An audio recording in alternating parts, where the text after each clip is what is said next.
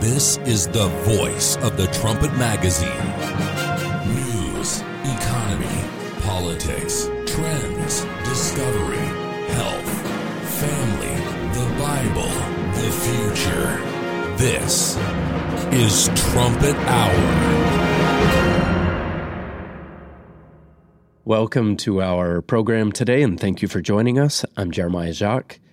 Two of our segments on the show today go into detail about Germany's expanding role in Middle Eastern affairs. The first focuses on the shamefully weak peacekeeping efforts that America and its partners have made, especially in Cyprus and the Golan Heights. And it shows that these half-hearted efforts prepared the way for Germany to take on a much larger role in this volatile region. They opened the door for Berlin, which we'll learn all about in a report from trumpet writer Abraham Blondeau. The second segment will take a look at some related trends. With that door open to Germany, the Germans are walking in. They're taking on more and more responsibility in Arab peace negotiations and making preparations to grow more active in other aspects of Middle Eastern affairs as well. And this German activity is making a difference. A compelling case can be made that Germany has been instrumental in preventing the Hamas-Israel war from escalating into something broader. Trumpet writer Josue Michels will bring us up to speed on these very significant developments. And then for the third segment, we'll take a look at one of Europe's strongmen. This is a pro-Russia individual who's intent on challenging some EU policies, including its sanctions against Russia, its support for Ukraine, and its migration policy as well. We are talking about Slovakian leader Robert Fico. Fico has slipped under the radar of most onlookers, mainly because Slovakia is a small nation, but he could have an outsized influence on EU policy, which we'll learn all about in a report from trumpet writer Mihailo Zekic. And then our last word today is about God's view on making and managing money. So we'll examine that at the end of today's episode, and we'll begin now with this look at the consequences of failed peacekeeping policies by Mr. Abraham Blondeau.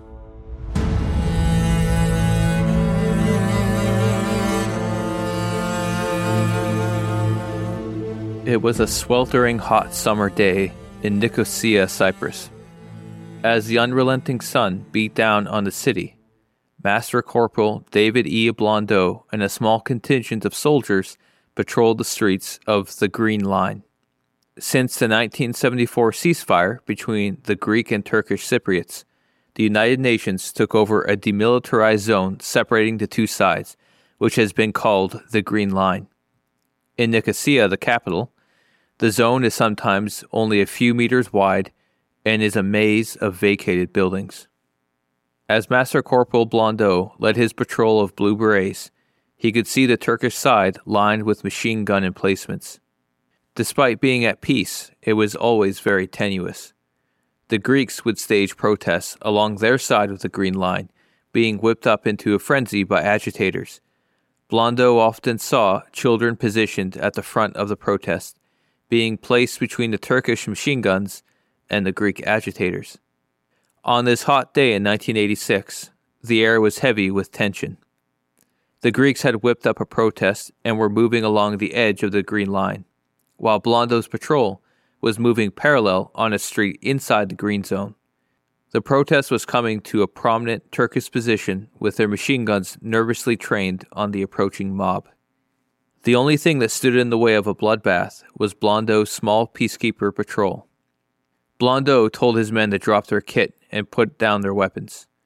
They had so little ammunition it didn't matter, and they would have to ask permission to use lethal force.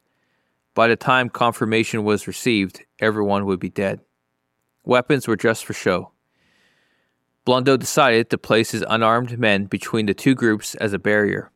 He also decided that he would rush in and detain the main Greek agitator in an attempt to dissipate the protest. The agitator wouldn't have known what hit him. A 230-pound mustache Métis ex-football player would have hit him at full sprint. Blondeau didn't have orders to do this. In fact, he would have been severely disciplined for taking that action.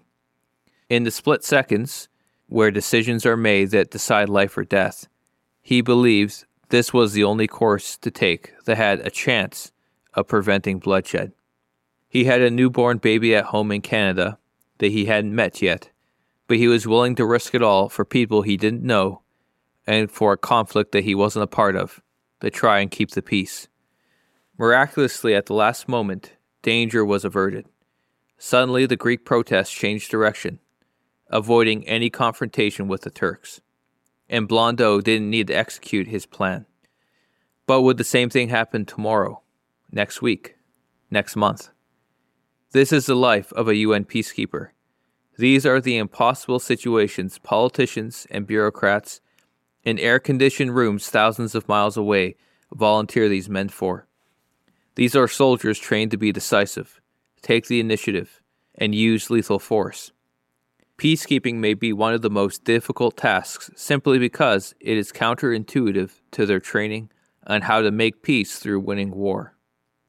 My dad was on tour in Cyprus for 6 months with the UNFICYP, or United Nations Peacekeeping Force in Cyprus. 8 years earlier, he had also done a 6-month tour in the Golan Heights in Israel in 1978 with UNDUF, or the United Nations Disengagement Observer Force, that were tasked with patrolling the Syrian border after the Yom Kippur War. His tour in the Golan was just before the Iranian Revolution. UNDUF had an Iranian contingent, and when the revolution did happen in 1979, this is after my dad had finished his posting there, Israel surrounded the UN compound and forced them to leave.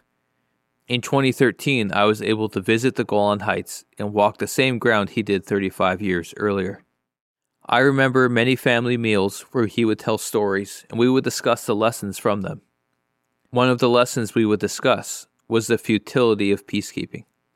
He knew they weren't solving the real problems facing these war-torn regions. My dad was only one soldier that had participated in the 72 peacekeeping missions since 1948. Others may have different experiences or opinions, but there is one fact that cannot be disputed. Things in the world have only gotten worse since we have been peacekeeping. Following World War II, the nations of the world set about to solve the unsolvable riddle. How do we have world peace? The United Nations was born in San Francisco on October 24, 1945. It would be a forum where all nations could work together to solve their problems and not resort to the sword. That is a noble ideal, but from its inception, it was doomed to fail. The late Herbert W. Armstrong, who was present at that opening in 1945, wrote this prescient analysis. Quote, "Already I see the clouds of World War III gathering at this conference. I do not see peace being germinated here, but the seeds of the next war. The United Nations Conference is producing nothing but strife and bickering and is destined, from its inception, to end in total failure. Yet world leaders are pronouncing it's the world's last hope, with the only alternative annihilation of humanity." End quote. The most visible proof of this UN failure is the legacy of peacekeeping. Peacekeeping is regarded as sacred in Canada, partly because it is a Canadian invention. When the Suez Crisis struck in 1956, when Egypt seized control of the strategic Seagate, Britain and Israel intervened to restore control. However, the United States and UN intervened in the belief that the age of empires was over, and that Egypt had sovereignty over the Suez. The Canadian ambassador to the UN, Lester B. Pearson, who was to be a future prime minister, conceived the idea of an armed third party that would supervise the withdrawal from the Suez Canal zone. Pearson would win a Nobel Peace Prize, and the idea of modern peacekeeping was born. Ever since this time, peacekeeping through the UN has become the go-to reaction to international conflicts and Western intervention. And what is a track record of peacekeeping? We write this in our booklet, He Was Right. Quote, "From its inception in 1945 until 2016, there has been no less than 300 wars and well over 3,000 other military conflicts. with just about as many people killed as died in World War II itself. The UN has been involved in 71 peacekeeping missions during that time. In 2015 alone, it maintained 16 missions, and the number of conflicts worldwide was 54, resulting in over 12.4 million refugees. Is the UN succeeding in keeping peace? End quote. Peacekeeping has been an abject failure in keeping peace. My dad's own experience confirms what the statistics and track records say. We have used peacekeeping as a replacement for intervention. Instead of confronting important geopolitical situations, we have diminished our influence in these key areas. Instead of solving the problems that cause war, we have projected weakness and ineptitude. The weakness and failure of peacekeeping has not been ignored by our rivals, but has been exploited. Mr. Armstrong predicted that the schemes for war would continue unabated with the existence of the UN. He wrote in a January 1977 Plain Truth, "The United Nations won't be able to bring peace. The aggressor nations, and we are so gullible we never recognize them until after they plunge the world into another war, will go right after on their scheming and diabolical planning for world rule." End quote. The extraordinary truth is that these aggressor nations have used peacekeeping and the auspices of the UN to advance their schemes and plans for conquest. Not only does history attest to this, but it is a key Bible prophecy for our time today. Notice this keynote prophecy in Daniel 8, verses 23 through 25. "And in the latter time of their kingdom, when the transgressors are come to the full, a king of fierce countenance and understanding dark sentences shall stand up, and his power shall be mighty, but not of his own power, and he shall destroy wonderfully, and shall prosper in practice, and shall destroy the mighty and holy people. And through his policy also he shall cause craft to prosper in his hand, and he shall magnify himself in his heart," and notice this next line, "and by peace shall destroy many. He shall also stand up against the prince of princes, but he shall be broken without hand." In the latter time, which is our day today, when the sins against God have saturated our nations, when the transgressors are come to the full, a powerful nation will become a military juggernaut. Notice the detail. This nation will destroy many through peace. So which nation is this? And does this nation use peacekeeping as a pretext for conquest? To answer that question, notice what we wrote in our booklet, He Was Right. Quote, "Germany's first deployment since World War II was part of a UN-mandated mission to Somalia in 1993. The German army in particular has benefited from wearing this precious UN cloak. Thanks largely to its participation in peacekeeping missions, the Bundeswehr today is among the most technologically advanced, best-equipped militaries on the planet. Its troops are now dotted throughout Africa, the Middle East, Central Asia, on UN and NATO missions." End quote. The Bible reveals that Germany will lead a resurrected Holy Roman Empire, a European power bloc, and will seek to build a Middle East empire, echoing the bloody legacy of the Crusades. However, as Daniel reveals, they won't enter into the Holy Land, the promised land where Israel is, as a conquering horde, but as a nation of peacekeepers. There are two places in particular Germany has targeted in this strategy. These happen to be the same two areas my dad was a peacekeeper, Cyprus and Israel. Cyprus has always been a strategic key to the Mediterranean. This is because of its geography, its military bases, its long-distance radar, and its intelligence-gathering infrastructure. For a nation trying to control the Middle East, controlling Cyprus is crucial. Germany exploited weak UN influence to conquer Cyprus. And this all happened during the 2013 financial crisis. The Greek government in Cyprus needed a bailout. Germany, they stepped in and strong-armed Cyprus into a bad bailout deal that basically put the entire nation into economic servitude. Trumpet editor-in-chief Gerald Fleury, he pointed this out in his article, Why Germany Conquered Cyprus. Quote, "Thus, the EU became the de facto ruler of Cyprus. It began telling Cypriots what they could and could not spend their money on. It dictated how to run their tax collecting systems and demanded changes to Cypriot law. And since Germany is Europe's largest economy and put up the largest share of money, Germany became the real power in Cyprus. And even since the October 7th attack on Israel, Germany and Holland, they've positioned special forces troops in Cyprus in case they need to intervene in Israel. And this ties in with another Bible prophecy, which indicates that Turkey, which controls the other half of Cyprus, they'll briefly be aligned with Europe in what we call the Psalm 83 alliance. But what is the purpose of this alliance? What's the purpose of this control of Cyprus? It's the conquest of Jerusalem. For generations, Israel has been engaged in the peace process, so trying to find a solution to the Israeli-Palestinian conflict. This has included the Oslo Accords, the Camp David meetings, and UN peacekeeping efforts, like my dad's UNDUF tour. The Bible reveals this peace process as Judah's deadly wound, so a nagging injury that will eventually turn fatal. Hosea 5:13 tells us that eventually Judah, which is a nation of Israel in the Middle East, will turn to Germany for a solution. The scripture says, "When Ephraim saw his sickness and Judah saw his wound, then went Ephraim to the Assyrian and sent to King Jareb, yet he could not heal you nor cure you of your wound." End quote. So this indicates that Israel will invite Germany into the country, specifically around Jerusalem, to be peacekeepers.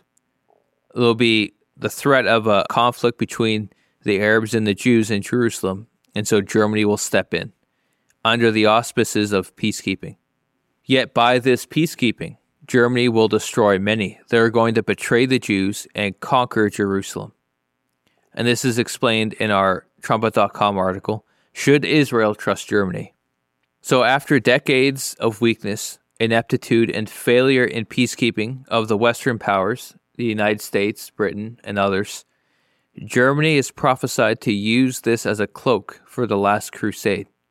Our weakness and our failure in peacekeeping is what opens a door and really forces other nations to look to Germany for a solution, to look to Germany to be a successful peacekeeper. And that is the tragic destiny of peacekeeping. The risks and sacrifices of many brave men like my dad, who served as peacekeepers, has paved the way for the next world war. There's a massive lesson here that we need to take away from this history. No man-made solution can bring world peace. No matter the noble intentions or the courage and sacrifice, it will always bring about the fruits of death, like it says in Proverbs 14 verse 12.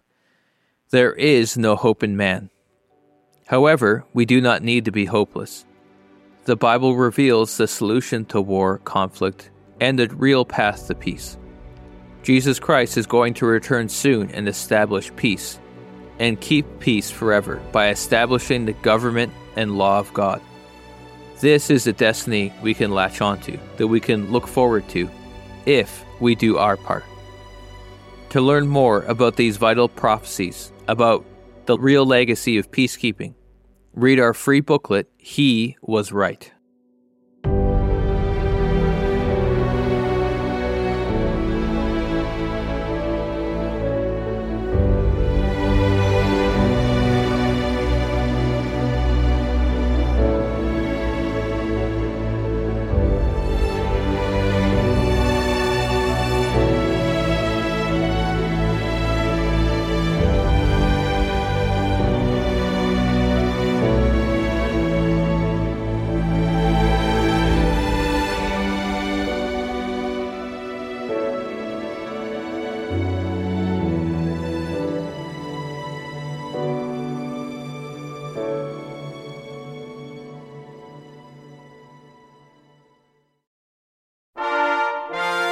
This is the voice of the Trumpet News Magazine.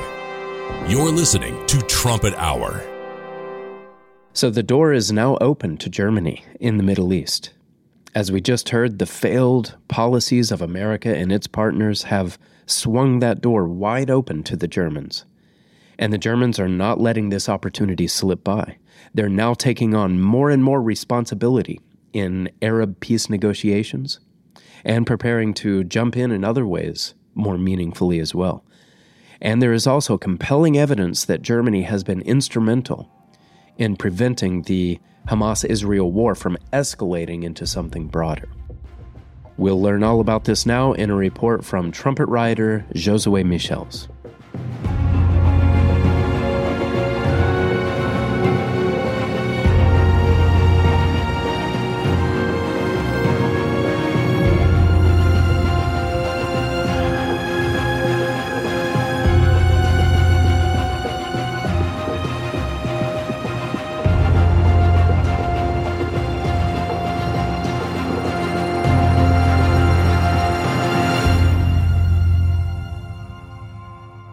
Did Germany prevent an escalation in the recent Middle East war?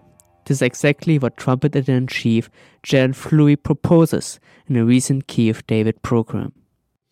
Also, there's a related subject to it. The number one terrorist proxy that Iran has is the Hezbollah in Lebanon. Now, General Hassan Nasrallah said recently that if Israel attacked Gaza, that there would be an all-out attack from Hezbollah over all of Israel.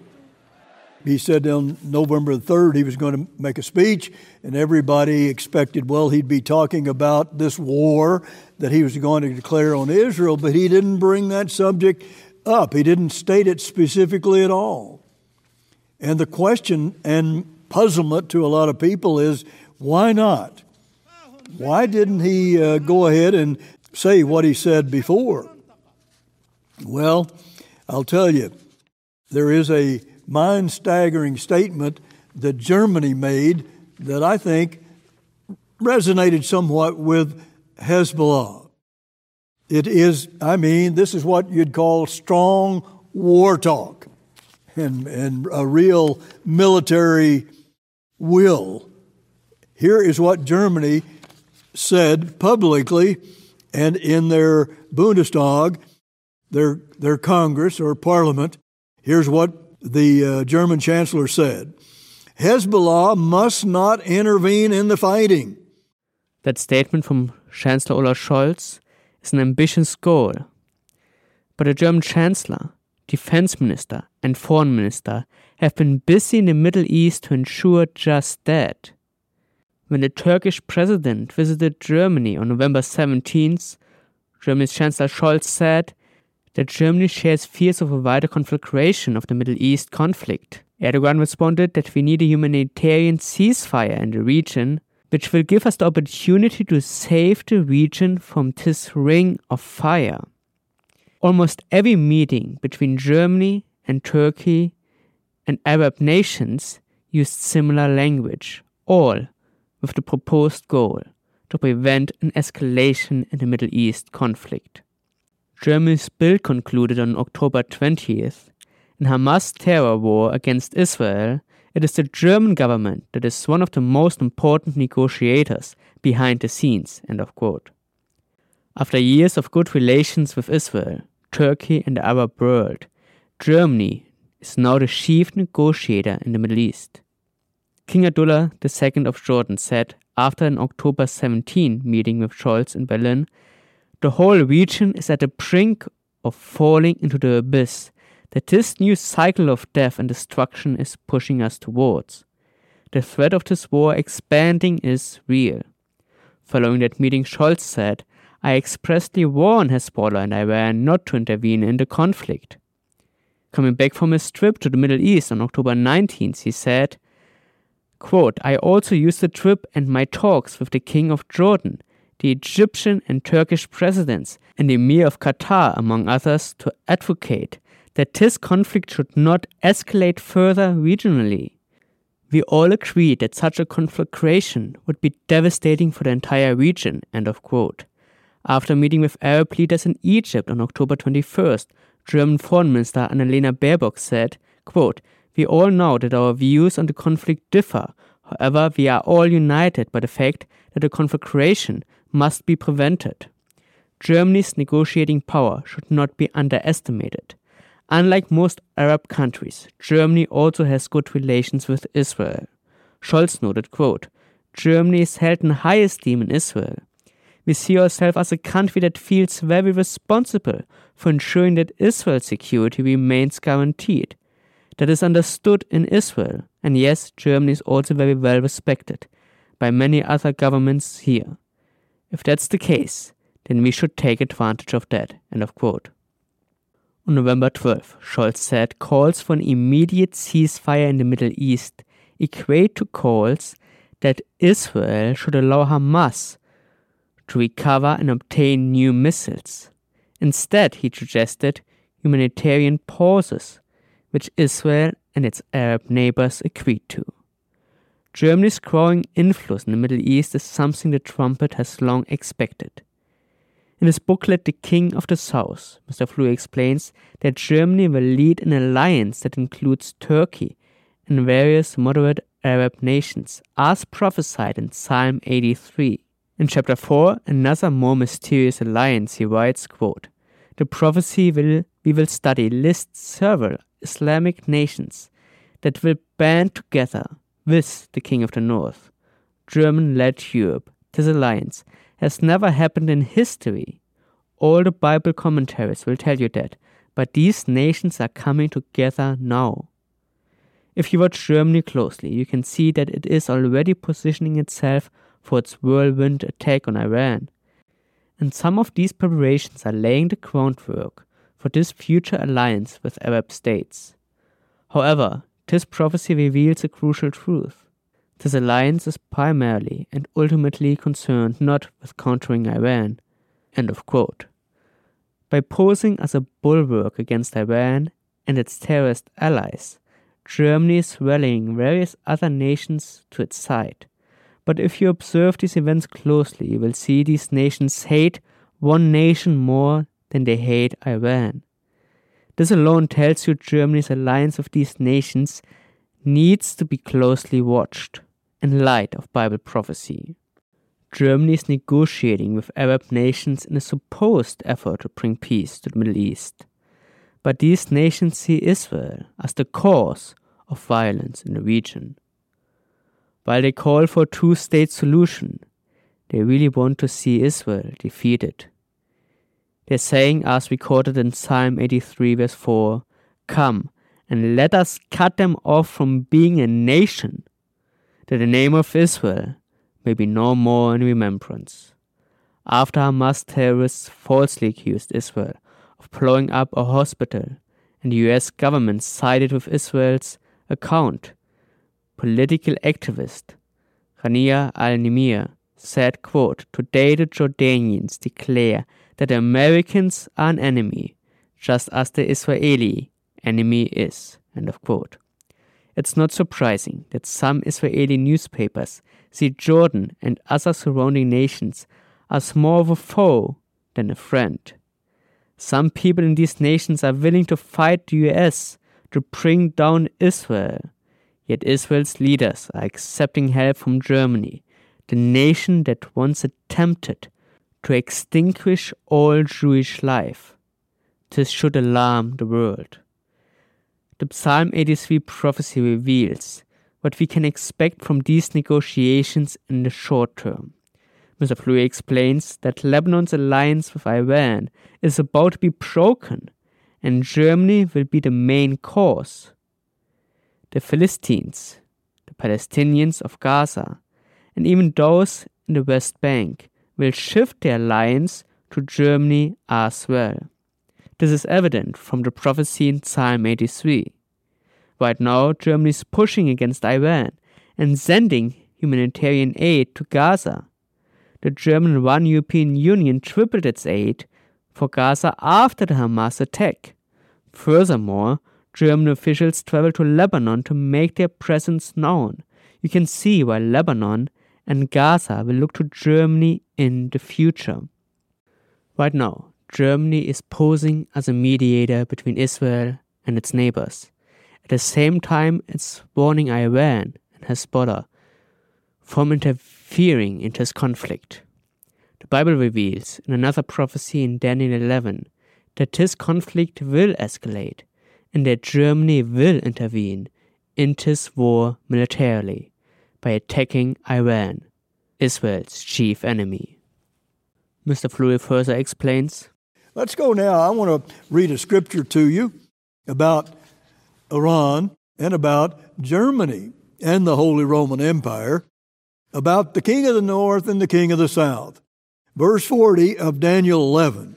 And at the time of the end shall the king of the south push at him, and the king of the north shall come against him like a whirlwind.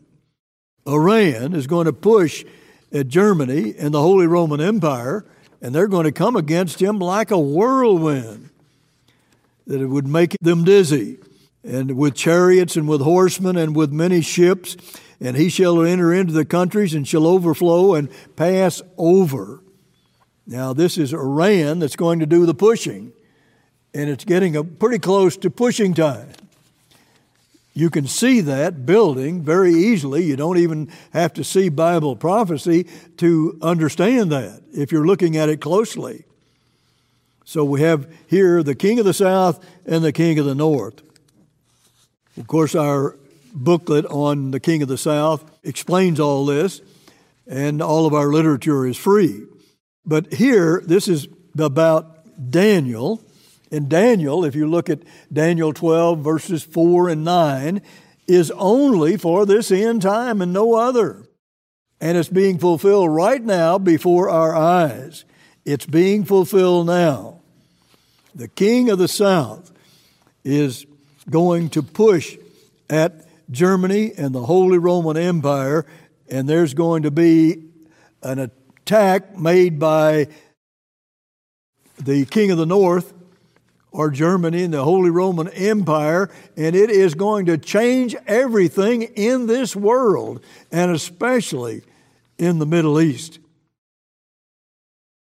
Well, how many people know that Germany is coming on that strong in the Middle East? But let me tell you, the king of the south is aware of it very much so, and very upset about it. Israel will get rid of its worst and greatest enemy in the region, Iran, only to replace it with another, Germany. Watch the Middle East conflict closely and you will see this prophecy being fulfilled. Read chapter 4 of Mr. Fleury's booklet, The King of the South, to understand where these events are leading.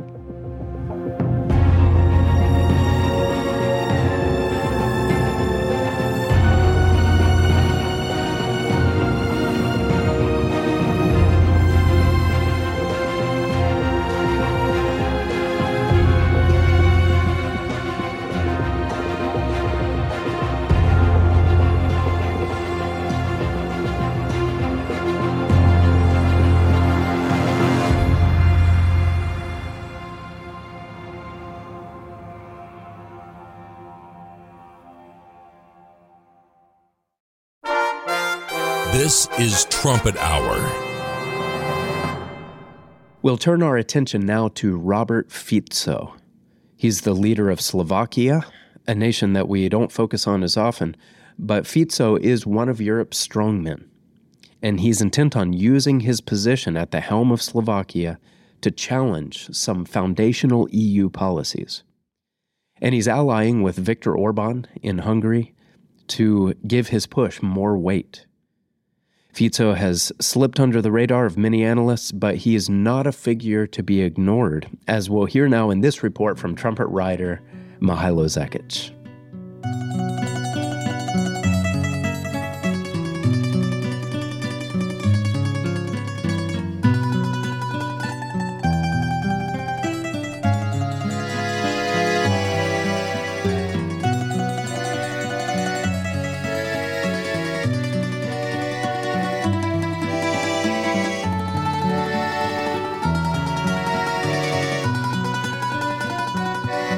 Imagine if a candidate for the United States' upcoming presidential election was the mafia don of one of New York's 5 families. Imagine if the don was popular enough to win the election. Such a scenario would be unusual to say the least, but a similar one just played out in a young democracy belonging to both the European Union and the North Atlantic Treaty Organization. This country is Slovakia, and the man Slovaks voted into office this past September is Robert Fico. As far as European politicians go, Fico may not be a household name for too many. Slovakia, with a population of roughly 5.5 million people and an economy smaller than the state of Mississippi's, doesn't make outside news too often. But Slovakia's recent election signals a historic geopolitical shift, not only in Europe, but the whole world. Robert Fico was previously Slovakia's prime minister from 2006 to 2010, and again from 2012 to 2018. He leads Smer, a leftist populist party descended from the Communist Party of Czechoslovakia. Despite leading a party on the left, some of Fico's policies are characteristic of the right in most other countries. He has pushed to keep Slovakia, for example, ethnically homogenous and free of Islamic immigration. He said in 2016, "Islam has no place in Slovakia, and I do not wish there were tens of thousands of Muslims in the country." He fought against EU mandatory quotas of refugees when he was prime minister before, and after his time in office, during the COVID-19 crisis, he was the face of Slovakia's anti-vaccination movement. Many rural Slovakians therefore appreciate Fico as a breath of fresh air in an otherwise progressive Europe. But unlike Europe's other populist firebrands, Fico comes with some interesting baggage. He has very public links to organized crime. Last year, Slovakia's National Crime Agency, for example, claimed Fico founded a quote-unquote criminal organization within the halls of power in Bratislava, Slovakia's capital. According to Slovakian prosecutors, Fico had weaponized police and tax agencies to attack political rivals. Some of Fico's associates were arrested and later acquitted of charges, but the prosecutors convicted over 40 people connected to Fico's government, mainly for charges of corruption. This included figures such as judges and intelligence officers. Fico himself was protected by parliamentary immunity as an MP, so he was never formally convicted of any charges. But that isn't the only angle of what many people call Fico's mafia state. There is also strong evidence to suggest that Fico was literally working with the mafia. Fico has links specifically to 'Ndrangheta, an Italian mafia group. 'Ndrangheta is no small fish. According to a Europol report from 2013, quote, "The 'Ndrangheta holds a dominant position in the cocaine market in Europe and is involved in many other criminal fields, including weapons trafficking, fraud, rigging of public tenders, corruption, intimidation, extortion, and environmental crimes," end quote. What are Fico's links to this particular group? Well, during his second stint in office, he hired as his chief advisor Maria Troshkova, a former model and Miss Universe candidate. Troshkova had little political experience and was a puzzling choice for such a senior role. But she used to be business partners with Antonino Vallada, a 'Ndrangheta member extradited to Italy in 2018 on drug trafficking charges. That Fico would choose somebody with this background as his chief advisor of all things is interesting to say the least. Slovakia got a good look at how entrenched 'Ndrangheta was in the government that same year. An investigative journalist, Jan Kuciak, was examining links between 'Ndrangheta and Fico's government. He uncovered evidence that 'Ndrangheta was smuggling weapons to Italy through Slovakia, and he also wrote articles claiming Fico's government was helping 'Ndrangheta embezzle European Union funds allocated for agricultural purposes. On February 21st, 2018, Jan Kuciak and his fiancée were assassinated by 'Ndrangheta in connection to his investigating their links with the government. Both Kuciak and his fiancée were only 27 years old. The murder shook Slovakia. Although Fico denied any involvement, enough Slovakians didn't believe him. Tens of thousands protested in Bratislava demanding his resignation, and he resigned that year. 5 years ago isn't that long of a time. Slovakians hadn't forgotten all of this when they voted for a new government on September 30th. Smer still won the largest number of votes. Fico's new government gained parliamentary approval on November 21st. Now that he is prime minister again, what are Fico's first priorities? Well, top of the list is cutting off military aid to Ukraine. Since Russia's 2022 invasion of Ukraine, Slovakia's previous government has sent Ukraine military aid worth over $718 million. Fico has stated that while humanitarian aid from Slovakia will continue, he will cut off military aid completely. He also said he would support no new Russian sanctions at the European Union level. Fico has previously had close relations with Russian President Vladimir Putin, and he has said the solution to the Ukraine war must be diplomatic, or in other words, Russia needs a piece of this pie in any peace deal.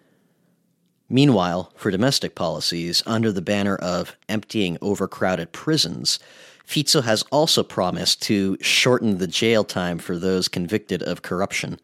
He suspended several influential investigators in Slovakia's police force who have previously uncovered corruption in Smer's earlier governments, and this is as a Smer MP and former police force president is in legal trouble for running organized crime from within the police. In other words, Slovakia is getting an oligarch as prime minister bent on legalizing corruption. He is a friend of Vladimir Putin and is willing to make a deal with him over Ukraine. He has deep connections to Italian mafia and may even be involved in murdering a journalist. In short, he's the kind of person ready to become Slovakia's king. Slovakia is a small country on Europe's eastern edge that was recently under a communist dictatorship. Government corruption there is evidently part of business as usual. So some may wonder what the big deal of all this is. But the big deal is this. Slovakia is a member of the European Union and NATO, and Fico will now contribute his influence to both. Fico now has veto power over important decisions in both organizations, and other member states will have to start working with him to get things done. Fico's rise also mirrors the rise of anti-establishment movements all over Europe. Countries like Italy, Sweden, Finland, and the Netherlands have all had recent elections where populist parties have done well enough to participate in or even form government. Most of these movements aren't led by figures as controversial as Robert Fico, but if Slovakians are willing to vote in a man plausibly with journalist blood on his hands, one has to wonder how many other Europeans are willing to do the same. Many people's perception of Europe is that it is a modern world of glass and steel skyscrapers, of human rights and multiculturalism, of everything men like Robert Fico stand against. People could claim that countries like Slovakia are taking Europe down a new path, a different path. But they're not. They're taking Europe down an old path, a well-trodden path, and one that history proves does not bid well for Europe as a whole and for the world at large. The Bible has a lot to say about this developing transformation of Europe. Revelation 13 is a prophecy of a beast, a biblical symbol for an empire. This beast is a great war-making power. It is a vast realm, extending its rule and influence over what verse 7 of Revelation 13 calls all kindreds and tongues and nations. It persecutes and even kills those not in line with this program. As Revelation 13 verses 5 and 6 bring out, it has the audacity to even challenge God himself. Putting Revelation 13 together with related prophecies shows this beast to be the Roman Empire. Ancient Rome fell long ago.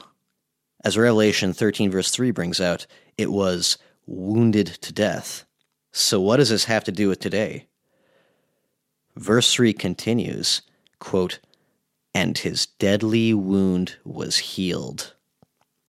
Revelation 17 continues the story.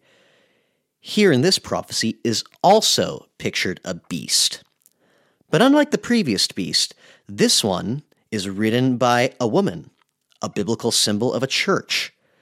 This is speaking of an empire to rise from the ashes of old Rome with religious power behind it, the Holy Roman Empire. Revelation 17 verse 3 shows that this beast has 7 heads and 10 horns. And later on in the chapter, the Bible interprets the heads as 7 consecutive incarnations of this empire, rising one after the other and wreaking havoc on the world at their apexes. History records 6 of these resurrections, led by bloody tyrants like Charlemagne, Napoleon, and Hitler. That means there is one more left to come. Verses 12 to 14 of Revelation 17, meanwhile, show the meaning of these 10 horns.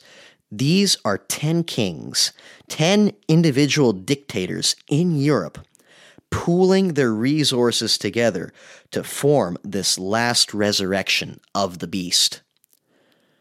Trumpet.com assistant managing editor Richard Palmer wrote for our January 2018 print edition, quote, "However these events in Eastern Europe play out, we see clear movements towards something that looks remarkably like what biblical prophecy describes.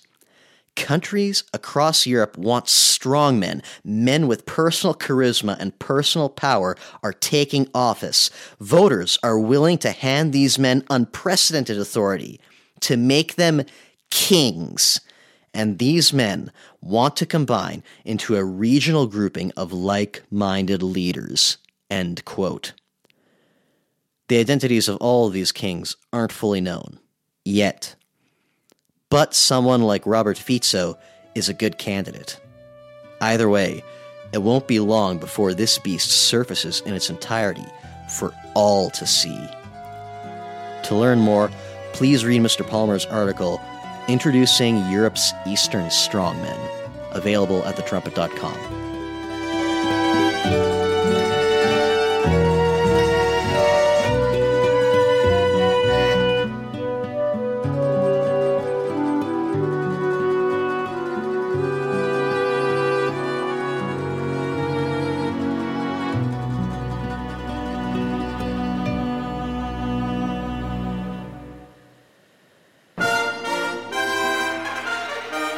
It's time for today's Last Word. Is poverty a sign of righteousness? Some see it that way, as something admirable and even godly. Some live very Spartan lives, even going so far as to confine themselves to a bare-bones existence in a monastery or a convent, thinking that this draws them closer to God. But what does the Bible say about money? Well, the Bible is a vault of wisdom on this topic. It contains a great deal of practical instruction. And we have an article on thetrumpet.com that takes a deep dive into it. This article is called God's View on Making and Managing Money, and I wanted to take you through a few of the points in this article and encourage you to print off a copy of it for yourself. The Bible shows us that God does want us to prosper. You can take a look at passages like John 10:10, 3 John 2, and Ecclesiastes 5:19 to see evidence of that. The very first Psalm also makes this clear. And that's an inspiring truth to understand. He wants us to prosper and makes clear that if we go His way, He'll bless us. The Scriptures also contain some salient warnings about slothfulness on one hand and a lust for money on the other. Two different extremes that both lead to calamity.